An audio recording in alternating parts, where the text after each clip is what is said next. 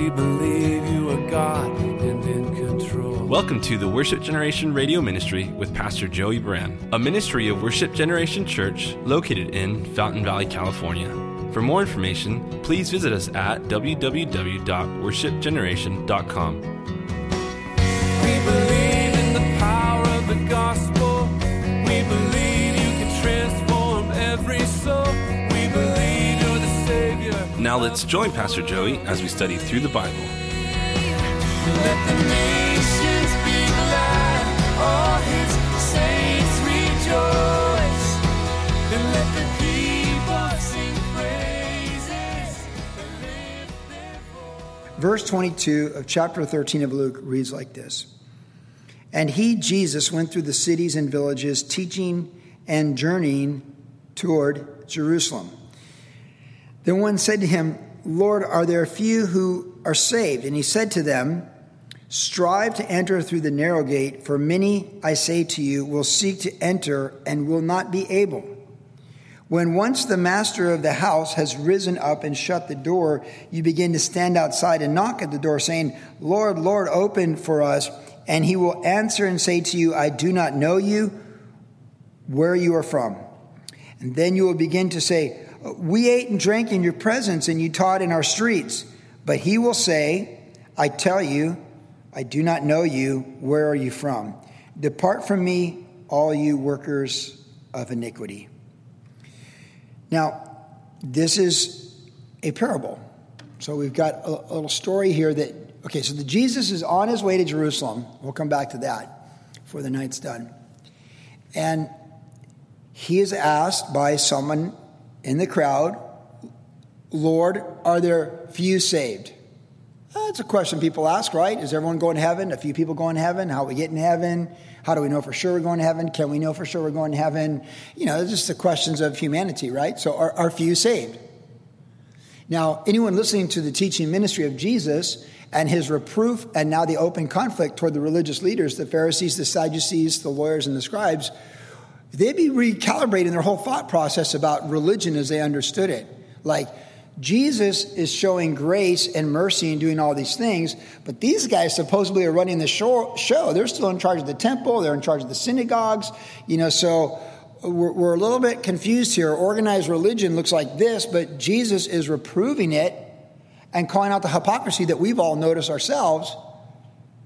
And Jesus, if we understand him correctly, he's actually drawing us to him. Like, he's not telling us to, to do certain things. He's calling us to believe in him and to respond to him. Now, if you harmonize Luke's gospel with John's gospel particularly, this is the timeline where Jesus is saying all those things like, the one who comes to me, I will by no means cast out. And unless the Father draws you, you cannot come to me. Jesus was very open and transparent in his ministry with the Jewish nation as the King of the Jews, as the one fulfilling the scriptures entrusted to the Jews, the Old Testament, that he is the fulfillment of everything in the Old Testament. He said, you search the scriptures and in them you think you have life. There that would speak of me.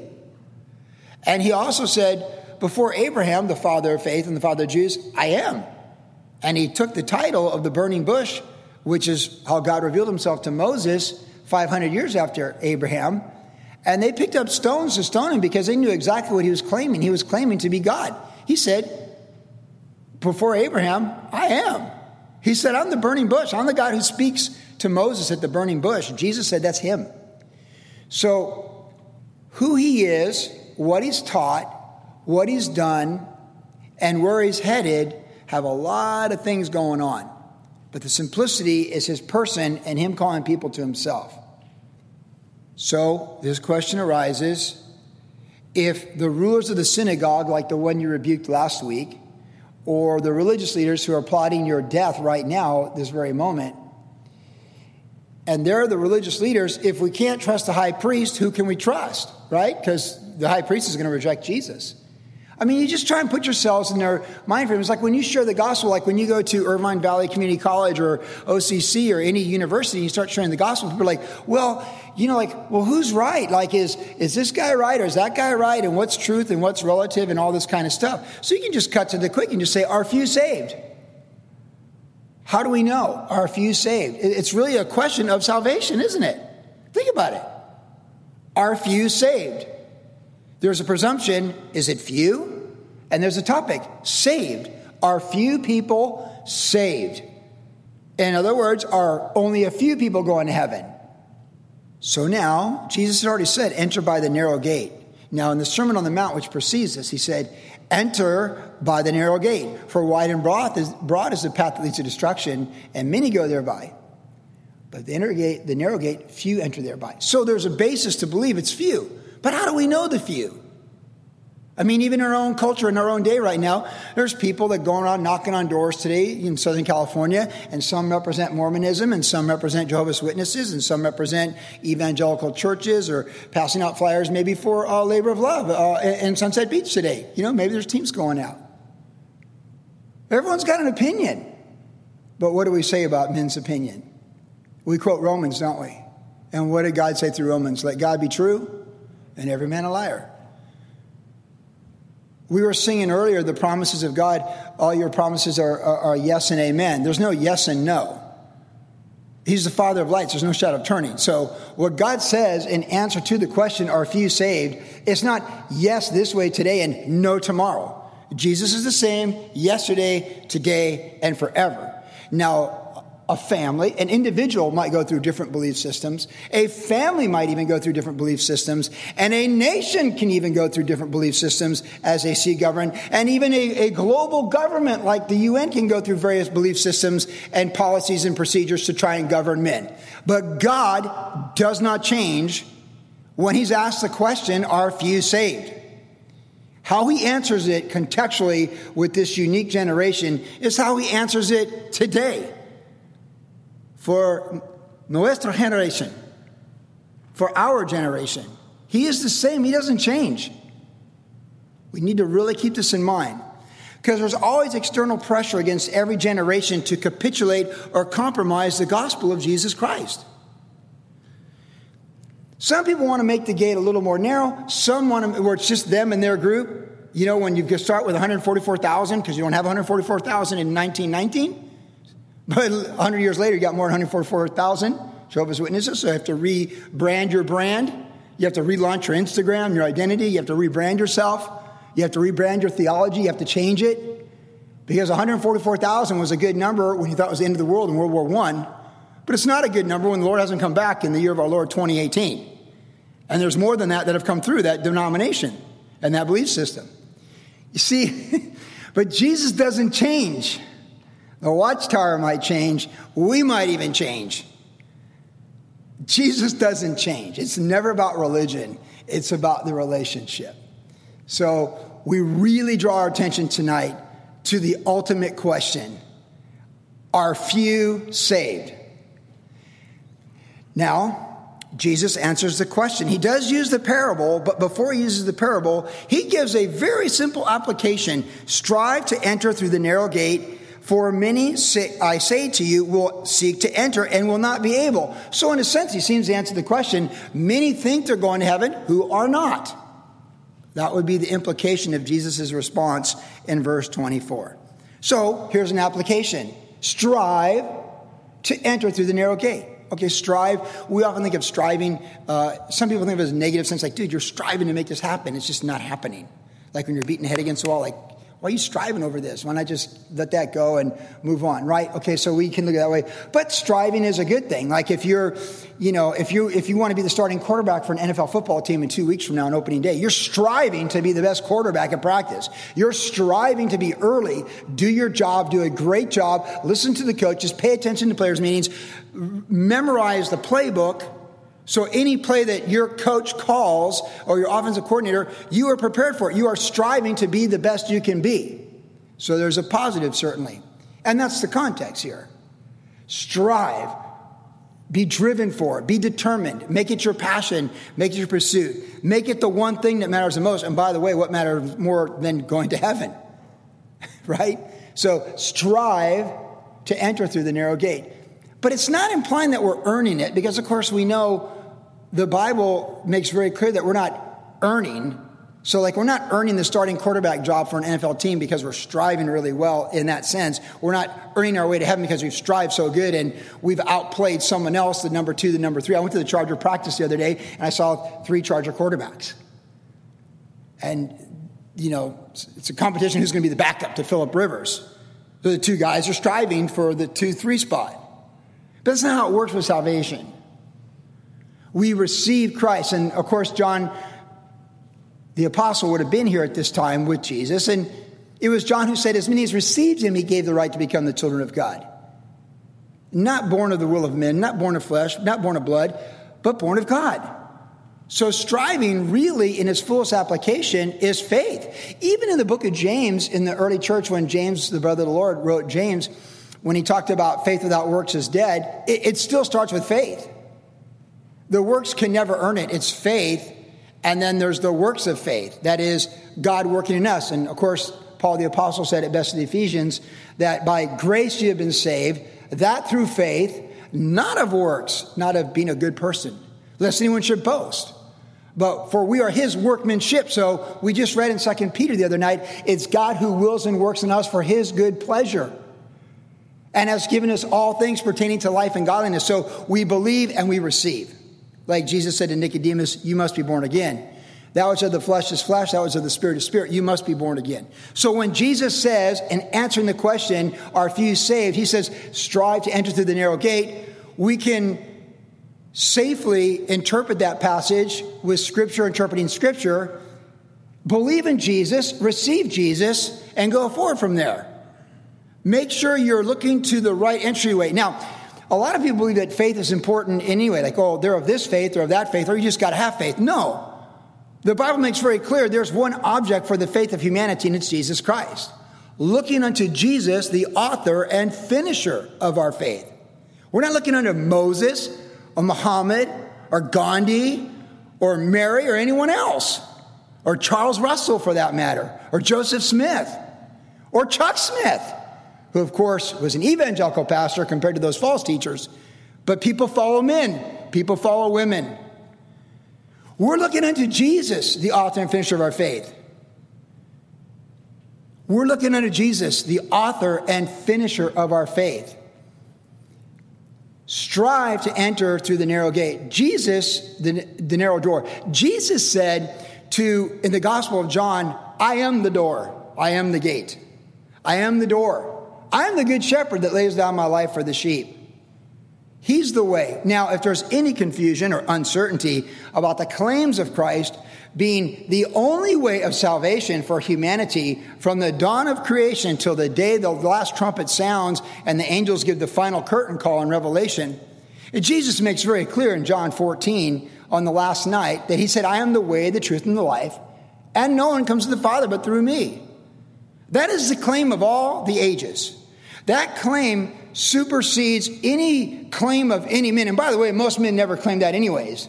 Most religious leaders and philosophers never claim that they're the only way to God and there is no other way to God the Father. None of them ever said that they're truly the way, the truth, and the life. Buddha would say, because, Buddha was unfaithful to his wife, so if he's the way, the truth, and the life, we could all just be like Buddha without trying to do anything but be sons of men and daughters of Eve. But when Jesus says he's the way, the truth, and the life, you look at his life, and it was a perfect, sinless life. You could not bring an accusation against him. So when he says, I am the way to the Father, he's the truth, he's the embodiment of all truth, and he's the life. He said that we might have life and that more abundantly. His life is a joyful life in obedience to the Father, in service of humanity for the glory of his name for us in the church age. And there's no other way. There is no other way. There never has been another way. Because until Christ came and God spoke from Abel when he brought the blood and faith to that first offering with his brother Cain, who brought his pride and his vegetables, from that day until the day Christ came and was crucified, every single thing that happened in time, space, and matter on this young earth was moving toward the time that Christ would shed his blood, the perfect sinless blood of God, on the cross for our sins. So everything before Christ points to Christ, that he is the way, the truth, and the life. And everything after Christ is entrusted to the church that we would preach that he is the way, the truth, and the life. And there is no other way. And that's who we are. And that's who he is. Are there few saved? Strive to enter by the narrow gate. There's only one way. There's only been one way. Cain recognized his brother's acceptance, and in his pride, he chose another way. And when the Father exhorted him to come his way through blood and faith, he rejected it and killed his brother Abel instead. And God had to start a new godly line for the way that would lead to Christ coming through Seth. And that is why the genealogy of Jesus Christ goes back to Seth in Luke's gospel. It had to reboot because the flesh and religion seeks to execute and the devil to stop the way of redemption through the line that God has decreed. Every generation has been moving toward the simple answer, are few saved? And the answer is in Jesus Christ. Everything. Noah entered the ark sealed. Enoch walked with God, caught up. Abraham called to where? Jerusalem, Jerusalem. Oh my goodness. It's all been about the one way from the dawn of creation. Even when Adam and Eve, our father, for God is all men have come from one blood and one man, Acts 17, Galatians, Romans, and the rest of the scriptures that Jesus himself said, have you not read how he made them male and female? Jesus is a young earth creationist, as we all should be. God is not a Darwinist. You do not mix Darwinism with God's character, because Darwinism is death and destruction, and God is life, and that more abundantly. And those who do so make a grievous and blasphemous mistake concerning the character of God, because they ascribe death to God and his character. And God is into life, not death. And he only brought death so we might have life to make up for the death we already brought. And it was death on his terms, the death of his son, for our salvation. It's important we understand these truths. Are many saved? Are few saved? Strive to enter by the narrow gate. It has been a narrow gate. I mean, Adam and Eve, there they are. They like cover themselves with foliage. And God refuses to accept it because that's the way of religion, and that's the way of self-made philosophies and human interpretations of human experiences. We've got a problem. Let's cover it up our way. That's world religion. And yet God says, let me show you how I do this. I shed the blood of an innocent animal. I cover you, and you face a consequence for your sin. And yet all these things moving toward the gospel of Jesus Christ. And why we're gathered here tonight, and why we sing these songs tonight, and why Sophie raises her hands in worship, and why the family stands in worship, and why I stand in worship. We stand before the living God, the King of Kings, the Lord of Lords, Jesus Christ. That's why we stand. We're not standing at a football game. We're not standing at a political rally. We're the church of Jesus Christ. And we stand before God, and we kneel before God. Because God himself says, at his name, every knee will bow and every tongue will confess.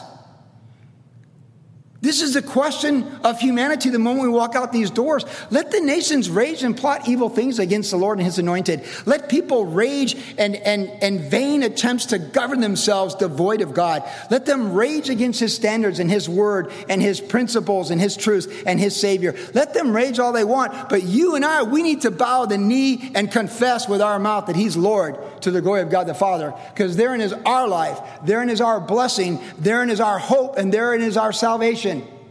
It's who we are with the Church of Jesus Christ. August 25th, 2018. And we can't be moved from these things.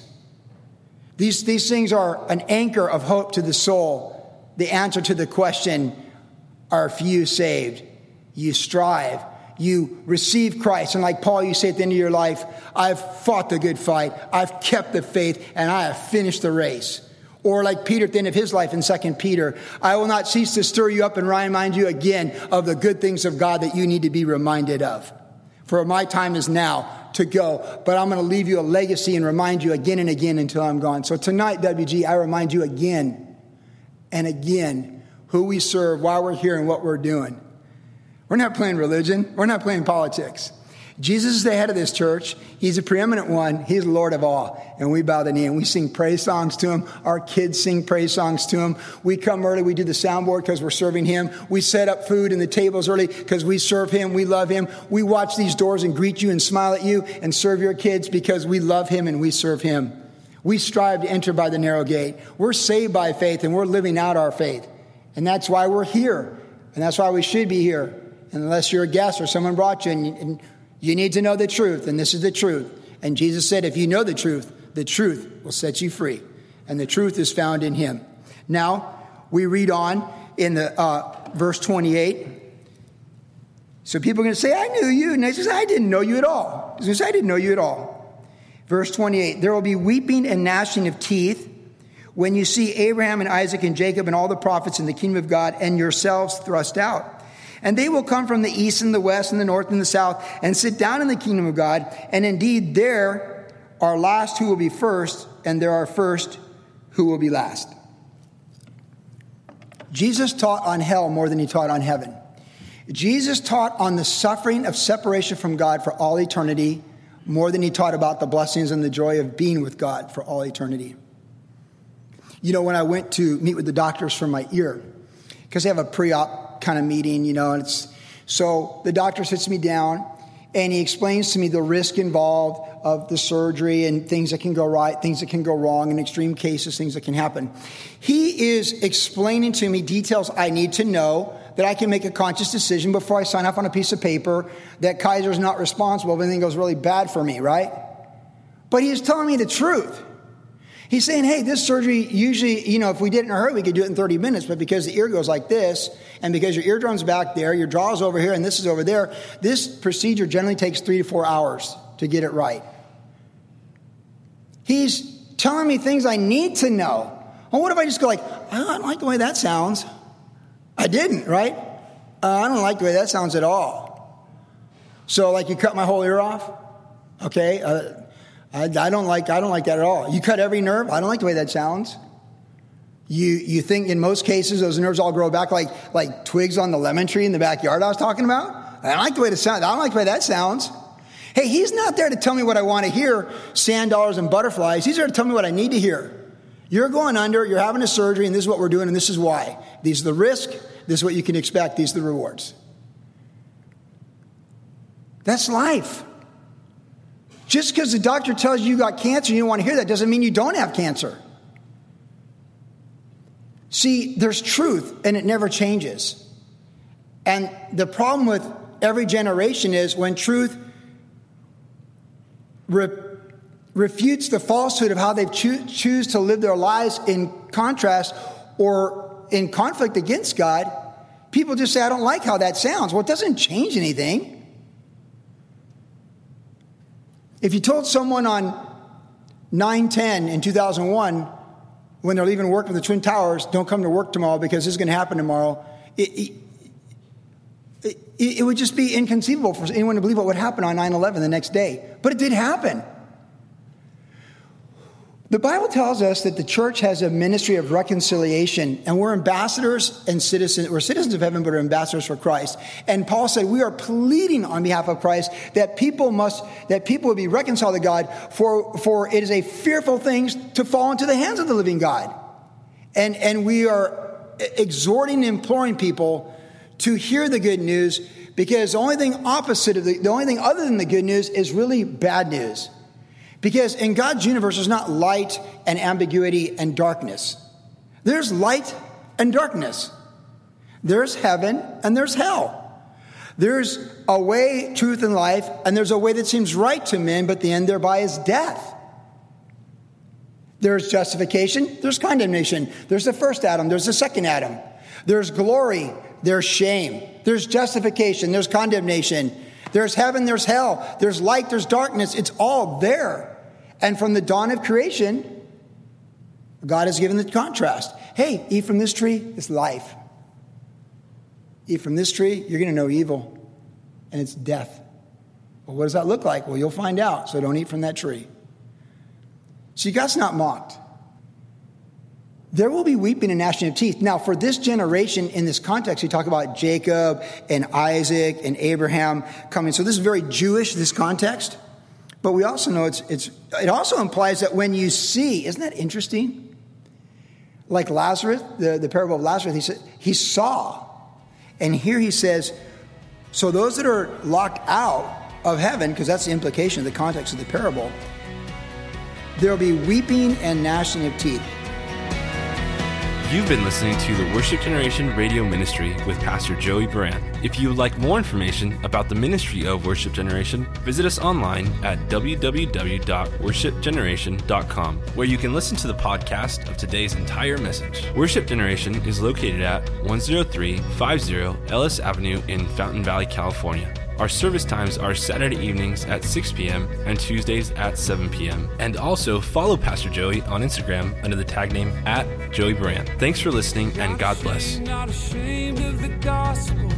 Not ashamed of the one I love. Not ashamed of the gospel. Not ashamed